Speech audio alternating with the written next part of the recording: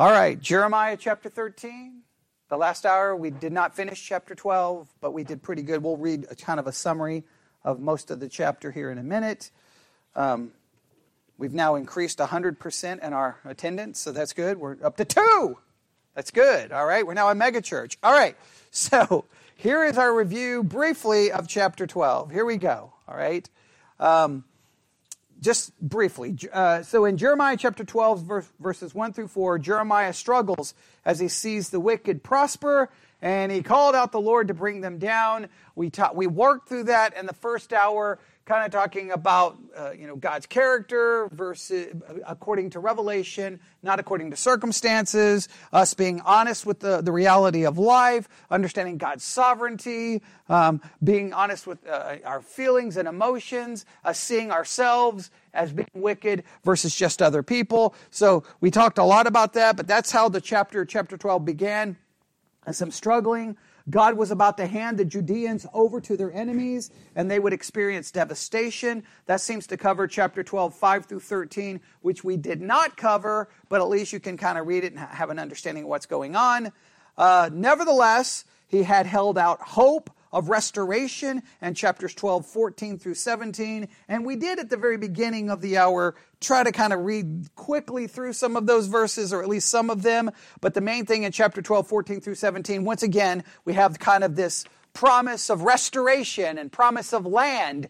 Now, the only problem is we could get into a whole discussion. At the end of chapter 12, it kind of seems like, hey, if you will obey, then I'll bring you back, then I'll give you the land, which we know they never obey. So in a sense, they never get the land.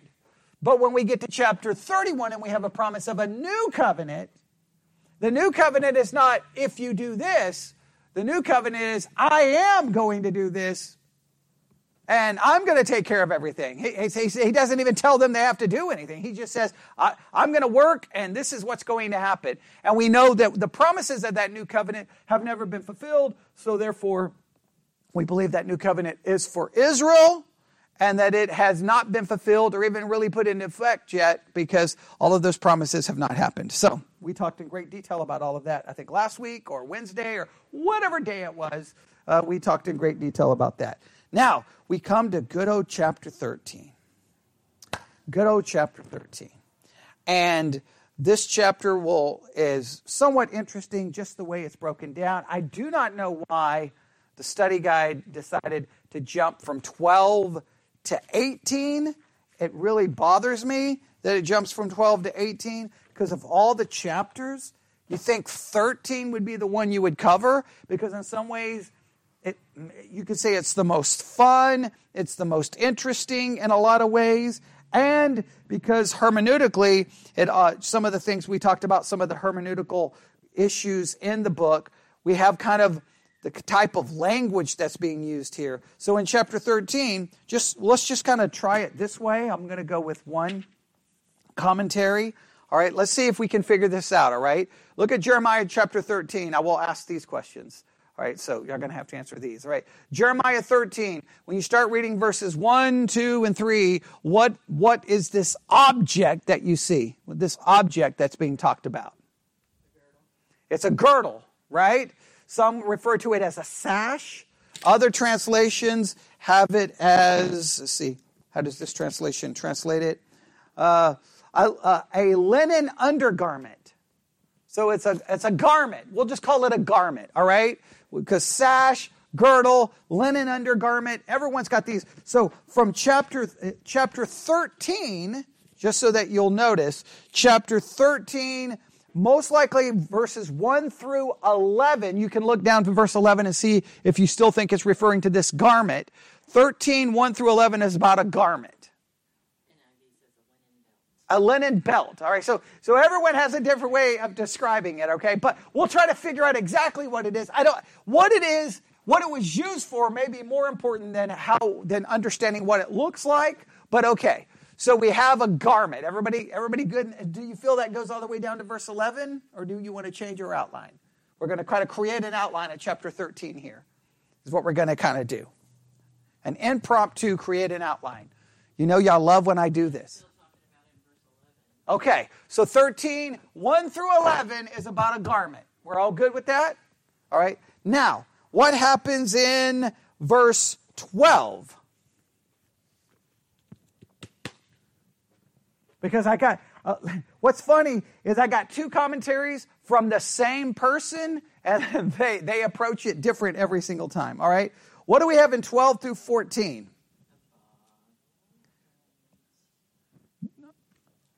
All right. Okay, we have a bottle of wine. All right, everybody see that? Everybody see it in verse 12? All right. Therefore, thou shalt speak unto them this word, thus saith the Lord God of Israel, every bottle shall be filled with wine. They shall say unto thee, do we not certainly know that every bottle shall be filled with wine? Then shalt thou say unto them, thus saith the Lord, behold, I will fill all the inhabitants of this land, even the kings that sit upon them. But it's talking about bottles. Is that a good way to describe it? Okay. All right. Well, I've got two ways of looking at it. This is how one commentary. All right, you ready? The staggering drunkards. 12 through 14. This one, the bottle. Now, both commentaries written by the same man. Okay, so which is fascinating.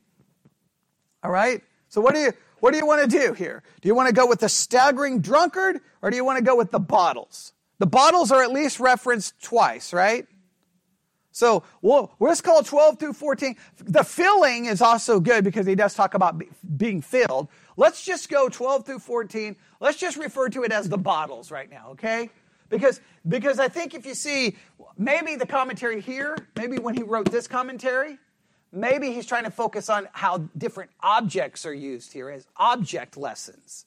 Because I think what happens here is Jeremiah begins to, this chapter is almost a sermon of object lessons, I think is what happens here, all right? So 12 through 14, we have the bottles. What happens in 15?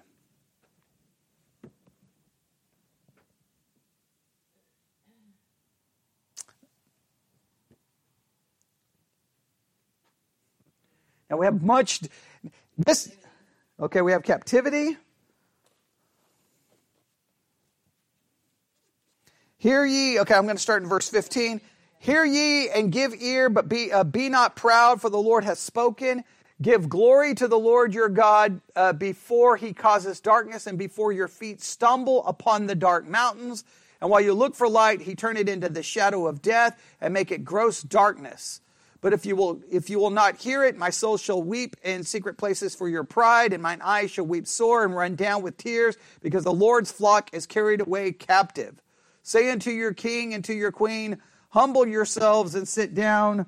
Well, this one just goes to verse 15 to 16. All right, this is where it gets confusing. All right, so just show you how this one handles it. This one, 15 to 22, they refer to it as the flock. And I don't know if I'm down with that. I know they want to go with this object lesson, but I don't know if I get the flock. Do you get the flock there, 15 to 22? What do you think?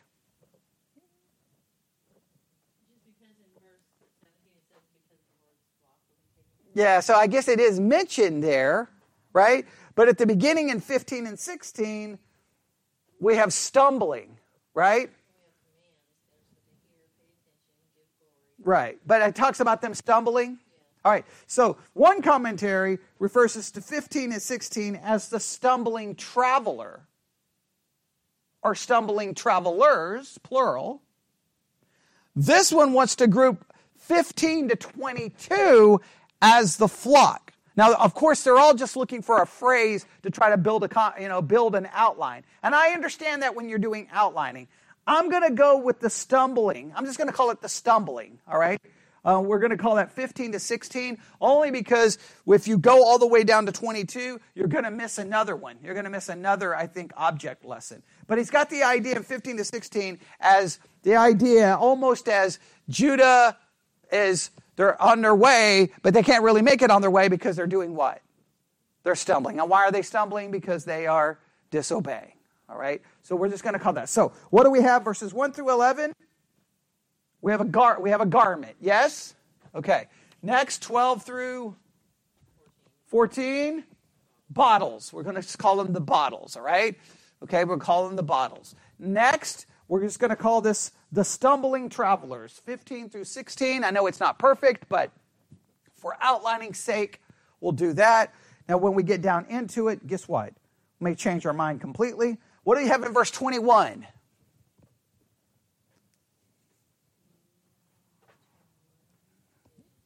Verse 21.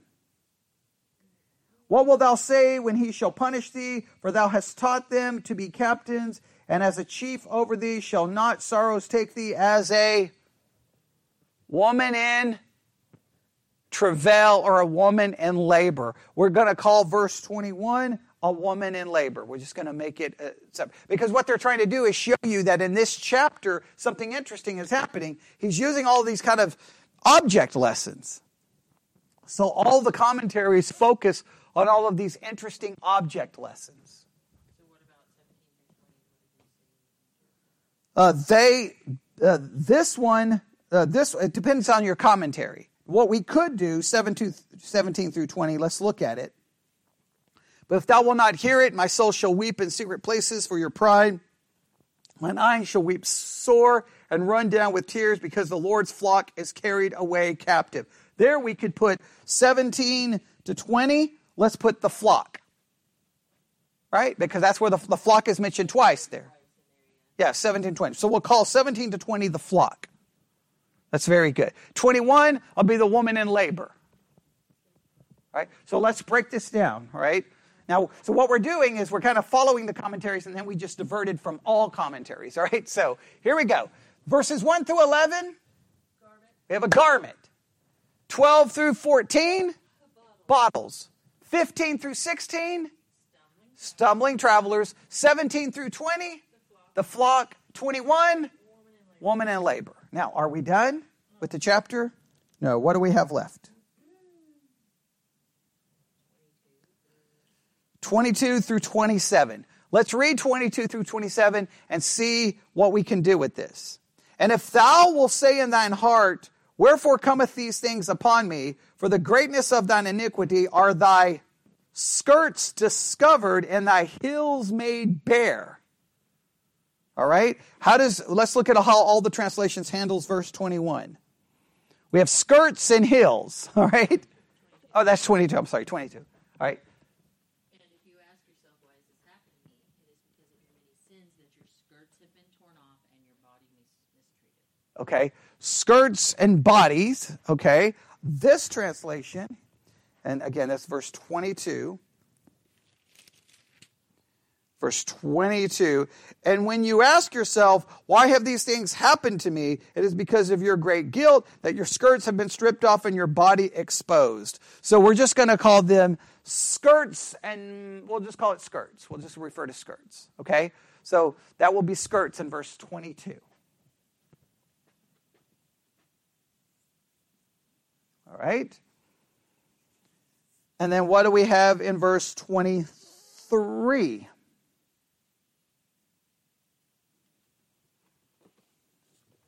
What do we have in 23?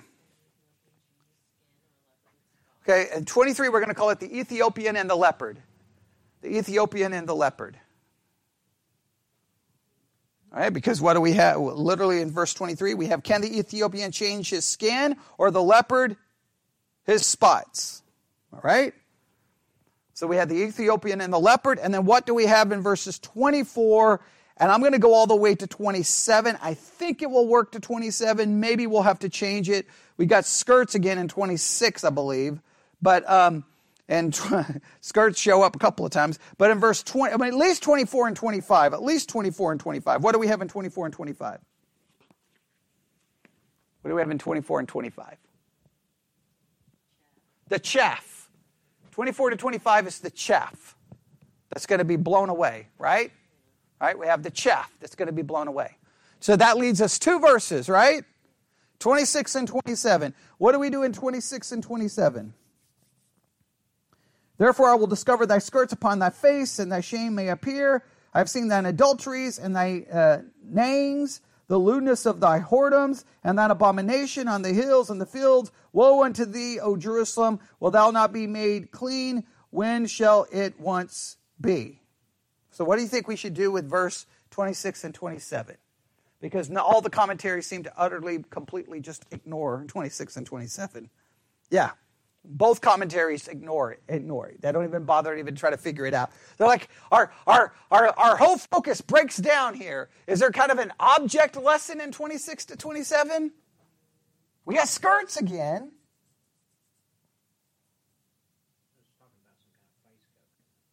Well, it's almost like this. I think, well, yeah, there's depending on how we want to look at what's happening here.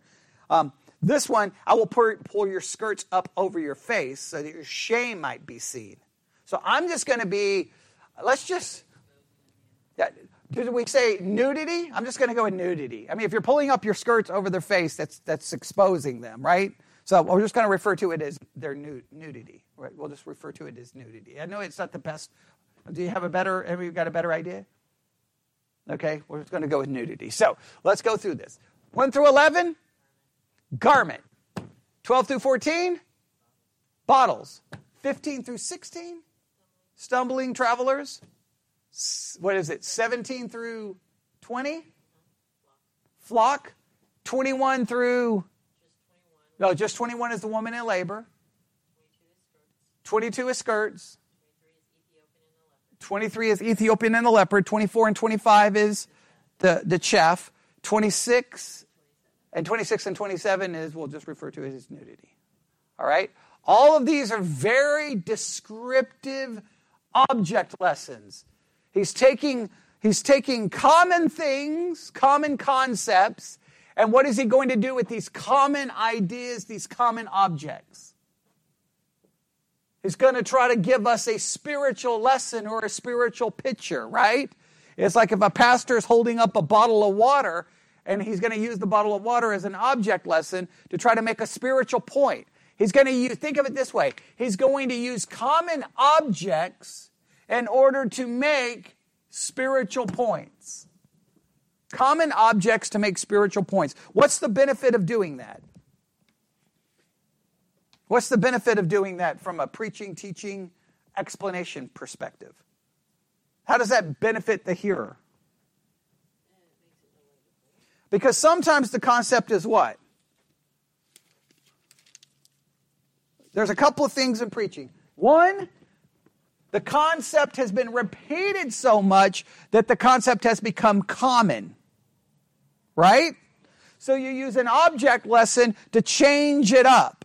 Right? You use the object lesson because you've heard the same point over and over and over. So now you use an object lesson hoping that it will reawaken their awareness of it or maybe even turn on the light bulb. All right? So there's the first thing. To combat almost how would we refer to it? Almost a bored, I'm bored with it. I've already heard this so many. I mean, he's repeated himself quite a lot, has he not, in Jeremiah? Yeah. Have we not got the point? So now he's going to use an object lesson. So the use of the object lesson is to help combat basically people's just apathy, their boredom with the topic. All right? I think that's a good thing. A second thing it's used for is because sometimes when you're getting spiritual principles across, they may come across kind of vague or hard to really get your hands on, right? And this puts something tangible, something real in front of you that hopefully will do what? Help you go, oh, now I get it. Now I can, because I understand that kind of situation. So there are hermeneutical reasons for using it. Now what's the danger of using object lessons?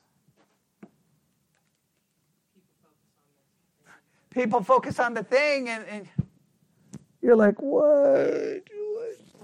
You missed the whole point.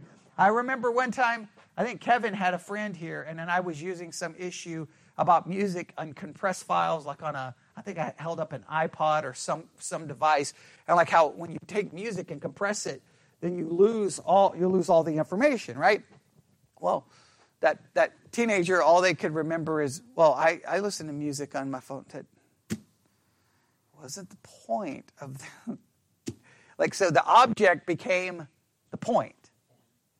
And so that's the problem with an object lesson, right? Like, and you just kind of go, oh, never mind. What am I doing? I give up, right? Now, but it's hard not to do that, right? Because sometimes people, and especially if you say something negative about an object that they like, right? You got to be careful. So you always got to think about, now in this case, Jeremiah, we would say his object lessons are inspired by God. So there's a little difference. A preacher's object lessons aren't. So you always have to think, if I use this object, or even if you use an illustration, you still got to be careful, because you can use an illustration about something and someone will get offended. And they'll miss the entire point. I mean, I've gotten emails before, and I'm like, I think you missed the point of the entire sermon. But it'll be one illustration, one thing said that'll be negative. Like, if you say, California is this horrible place. Well, then people in California, they may miss the point you're trying to make, because all they heard you is criticize their state, or if you criticize Texas or what. And it's like, sometimes you're like, could you see beyond the object? The object is to get you to the point. The object isn't the point. Right? And the same thing will happen. Like, a lot of times I'll be like, if let's say there's some big controversy in the religious world, right? So maybe something with MacArthur or anybody. And I constantly will say this in my podcast. Okay, we're going to use this situation, but it's not about MacArthur. I'm trying to make this greater point. But then I'll get all how dare you say something about MacArthur? Did you not hear the beginning of the episode where I said, I'm using this situation to get to the deeper point? But it happens all the time. So in preaching or teaching, the use of object lessons have their benefit, especially if you've been repeating the same thing, because people will start tuning you out, right? Familiarity breeds, contempt. So sometimes you use an object lesson, all of a sudden it's new, right? It's all of a sudden you're like, I've made the same point 50 times. Like, all of a sudden people are like, that was so good. And you're like, I've made the point for 20 years. What do you mean it's so good? But you use an object lesson, all of a sudden people catch on, okay? It also can be helpful when the concept is vague to make it tangible. But there are dangers, because sometimes all people will see, if the object blinds people from the point, then it's better to do what? Forget the object. Forget the object. And it's hard, because in your mind, you're like, this works so good. This works so, that can happen with a movie. You can say, oh, this movie captures this point so good. And you mention the movie, and it gets immediately what will happen. People are, how dare you use that movie? That movie, and they'll complain about something in the movie, and you're like, I know, we used to do the same thing. I mean, lots of people have done it. And then you're like, oh, why did I mention that movie? Or if you mention a song, it's like, because if people don't care about the point you're making, now they're offended because you mentioned this movie, you mentioned this song, and then, and of course, when a pastor does it, you can see the danger, obviously, right? Because if you have your kids who don't want them to see the movie, and the pastor mentions the movie, then the parents then the kid's going to say, well, the pastor watched it, and even though that wasn't the pastor's point, right? So it's like, that's the dangers of preaching. Like you're trying to convey a point, but everyone else is hearing something different, and they're like, how dare you mention that? So I understand all of those complexities, but Jeremiah goes in. He gets away with it because, he gets away from it because his object lessons are inspired. Pastors don't get away from it because they're not inspired. They're just our own ideas. And sometimes they happen in what sometimes people in the pew don't realize is sometimes when you're preaching, the idea comes to you in the middle of preaching, right? It's not like written in the note, and then you'll say it, and I'll be like, oh, never mind. Okay, forget that I said it. You can just start seeing in people's faces, like, never mind. Strike that from the record. Okay, I need a do-over, but there's nothing you can do. All right, so here we go. You ready? Let's start in Jeremiah 13, 1 through 11. Let's see if we can get through this garment. All right, in the few minutes that we have. All right, here we go. Thus saith the Lord God unto me, go and get thee a linen girdle, put it upon thy loins, and put it not in water. All right.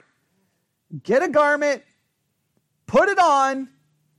It's worn next to the skin, and don't put it in water. Now, what is going on? Let's start with a little bit here. Maybe we can find out a little bit about this girdle. I'm going to read from different commentaries. Everybody ready? I'm going to start with my study Bible. My study Bible says this. The Lord told Jeremiah to purchase a new girdle. This item of clothing extended from the waist to the thighs. It was made of valuable linen material usually reserved for priests. Now, they say it was material reserved for priests. Some, I think, are going to try to say it was a priestly garment itself. So we're going to have different things. Here's another commentary. This was one of Jeremiah's action sermons. They call it action sermons. I'm going to call it an object lesson sermon. Okay, this is my own personal thing. The waistcloth was a thigh-length undergarment worn next to the skin. All right? They don't necessarily connect it directly to the priest. This commentary says the sash was probably a part of the priestly garments, which would make it especially holy. So we kind of got 3 ideas going on here, right? Okay? One is that it was the material like the priestly garment, but doesn't necessarily say it was a priestly garment. But it would have been very valuable. Okay? The other commentary said that it was just worn next to the skin. They don't really say much about it. And then this one said it was a priestly garment. Do y'all have any notes on your study Bibles that offer any insight to what it possibly? Okay, so everyone seems to agree. Okay, right. Okay, right. Okay, right. Well, we'll see if we can figure out right, we're going to have to figure out the picture in a minute. Okay, but so at least we kind of get an idea.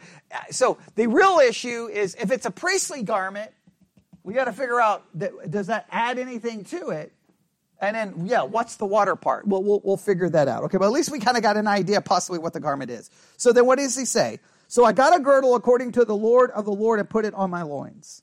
And the word of the Lord came unto me the second time. So it's almost like there was some space. Hey, go find this kind of girdle. He finds it, this kind of linen garment. He gets it, he wears it, and then sooner or later God then speaks again and says, do what? Take the girdle that thou hast gotten, which is upon thy loins, arise, go to Euphrates, and hide it there in a hole of the rock.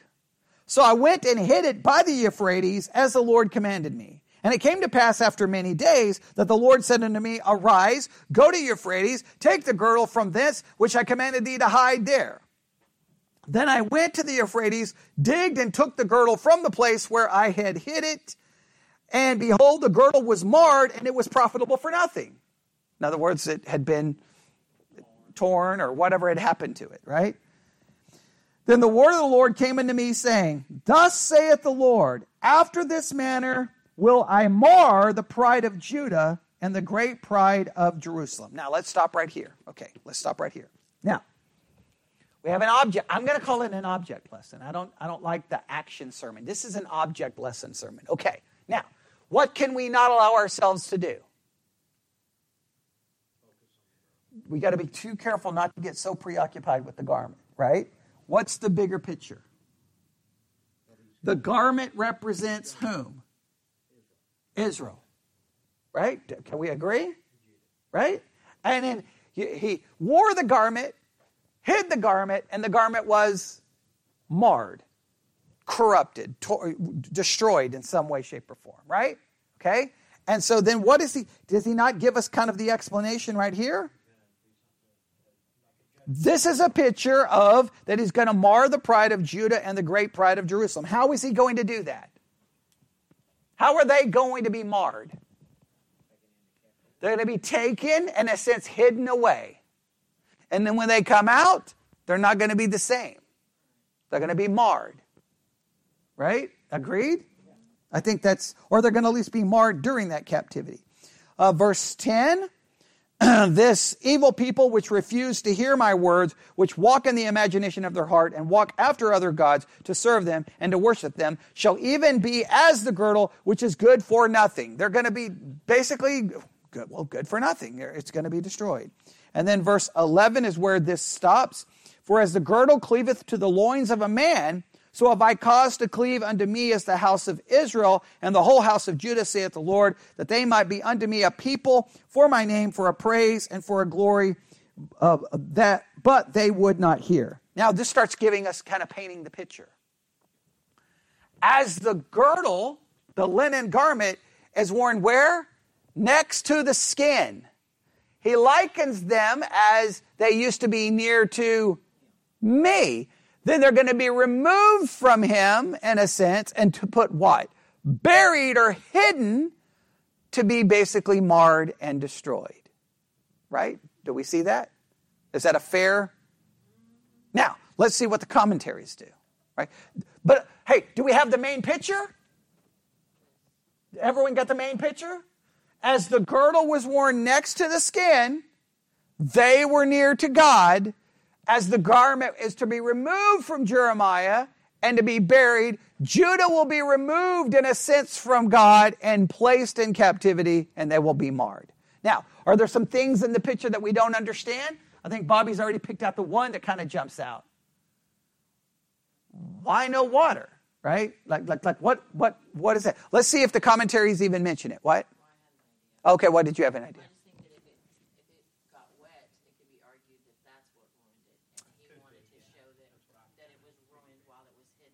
Right, because it was near the Euphrates. So I'm assuming it was, and then finally it gets wet. So, hey, in other words, put it on and keep it from being marred, keep it from being corrupted, and then go bury it someplace where you know it's going to be corrupted because you got the Euphrates. Right. Right. Now, let's see how all the commentaries handle it. All right, so you already started figuring it out. But the main thing was we don't want to miss what? We don't want to miss the main point. Right? So here's what they say. I'm going to read two commentaries from the same man that may differ because his outlines are everything. I find it hilarious that he writes two commentaries and they're not even the same. But that just shows you when you deal with the text on a Monday in July and you come back to that same text 3 years later and say November, you may see it completely differently. All right. So this was one of Jeremiah's, they call it action sermons. I disagree. Object lessons. The waistcloth was a thigh-length undergarment worn next to the skin. God had brought the nation close to him, but they had defiled themselves with idols and became good for nothing. When the people saw Jeremiah bury his new garment under a rock in the muddy river, they knew it would ruin the garment, but they didn't realize they were passing judgment on themselves. God would one day take Judah to Babylon, and there he would humble the Judahites and cure them of their idolatry. The city and the temple that they were proud of would be ruined, just as the prophet's garments had been ruined. But something else was involved in this action sermon. For years, the leaders of Judah had turned to Egypt, Assyria, and Babylon for help, instead of turning to the Lord, and this help had only defiled them and made them good for nothing. In God's sight, Jeremiah was showing them that their flirting with pagan nations was only alienating them further from the Lord, and that it would ultimately end in national ruin. Now, that one does not tell us exactly why not to get wet, but it's clearly implied.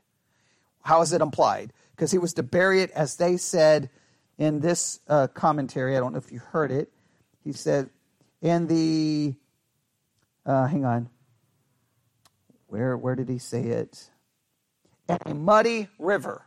He was to place it under a rock in the muddy river. So in other words, they knew from the moment that it was placed. Now I know in the King James it sounds like not necessarily in the river, but it's definitely next to it, right?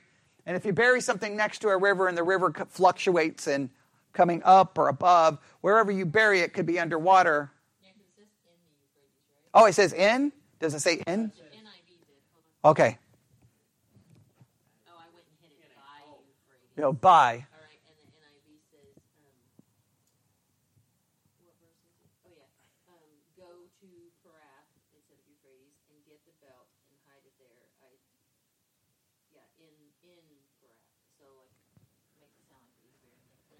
Okay, but the point is, whether it's next to it or in it, a river is going to fluctuate, and sometimes you can put something next to a river and it's going to get wet. Okay, and even if you go down, the river itself, the moisture there is going to get to it. Okay, but, I think it's important to at least try to understand what's going on. But I think we see that why he told not to get wet is because it can get wet, right? Right. So, and then this one says this. The sash was probably part of the priestly garments, which would make it especially holy, as long as the people clung to God in humble obedience. He was glorified when they as long as the people clung to God in obedience, he was glorified. When they defiled themselves in pride, they became ruined and useless like the sash under the rock. Too proud to repent, Judah ended up in the darkness. I think the point we can see here is that Judah, like this garment, was at one point close to God. Their rebellion, God was going to then take them from close to him, and in a sense separate himself from them, putting them in captivity. They would be marred, and at some point when they would come out, when they came out, were they the same? What did they not have? They didn't have a temple. It's been destroyed, right? They obviously were nowhere near what they may have been at one time at their highest point. And from that point forward, even if you think about it, even when they come out of Judah, they never really recapture much glory, because even if they recaptured a little bit in the rebuilding of the temple, I think it's the second temple, Zerubbabel's temple, I think it's called Zerubbabel's temple. In fact, I think it's in Zechariah, they're told not to despise small things, because some of them are looking like, this is not Solomon's temple, right? But even that, but before long, guess what happens? They're right under Roman control, and then they're wiped off the face of the earth. They never really come back the way, and even in 1948, the regathering of them is nothing compared to what Israel has ever been, and they still struggle. So they were marred beyond belief. Now we believe that there's a glorious future in the future because of God's electing and his mercy, but they are the marred garment. They are the marred garment, and we'll just stop right there instead of trying to move forward. We'll stop, because then that gives us the rest of the chapter for tonight. Sounds good? All right. We'll stop right there. Lord God, we thank you for your word. We thank you for seeing how things played out in the history of Israel and Judah. Let it be obviously a warning for us about how our sin does bring about negative consequences, but we are grateful and thankful for your mercy and for your grace, not only for us, but for the future promises of Israel. Because if there are no future promises for Israel, then we would have no assurance for your promises for us. And we ask this in Jesus' name. And God's people said,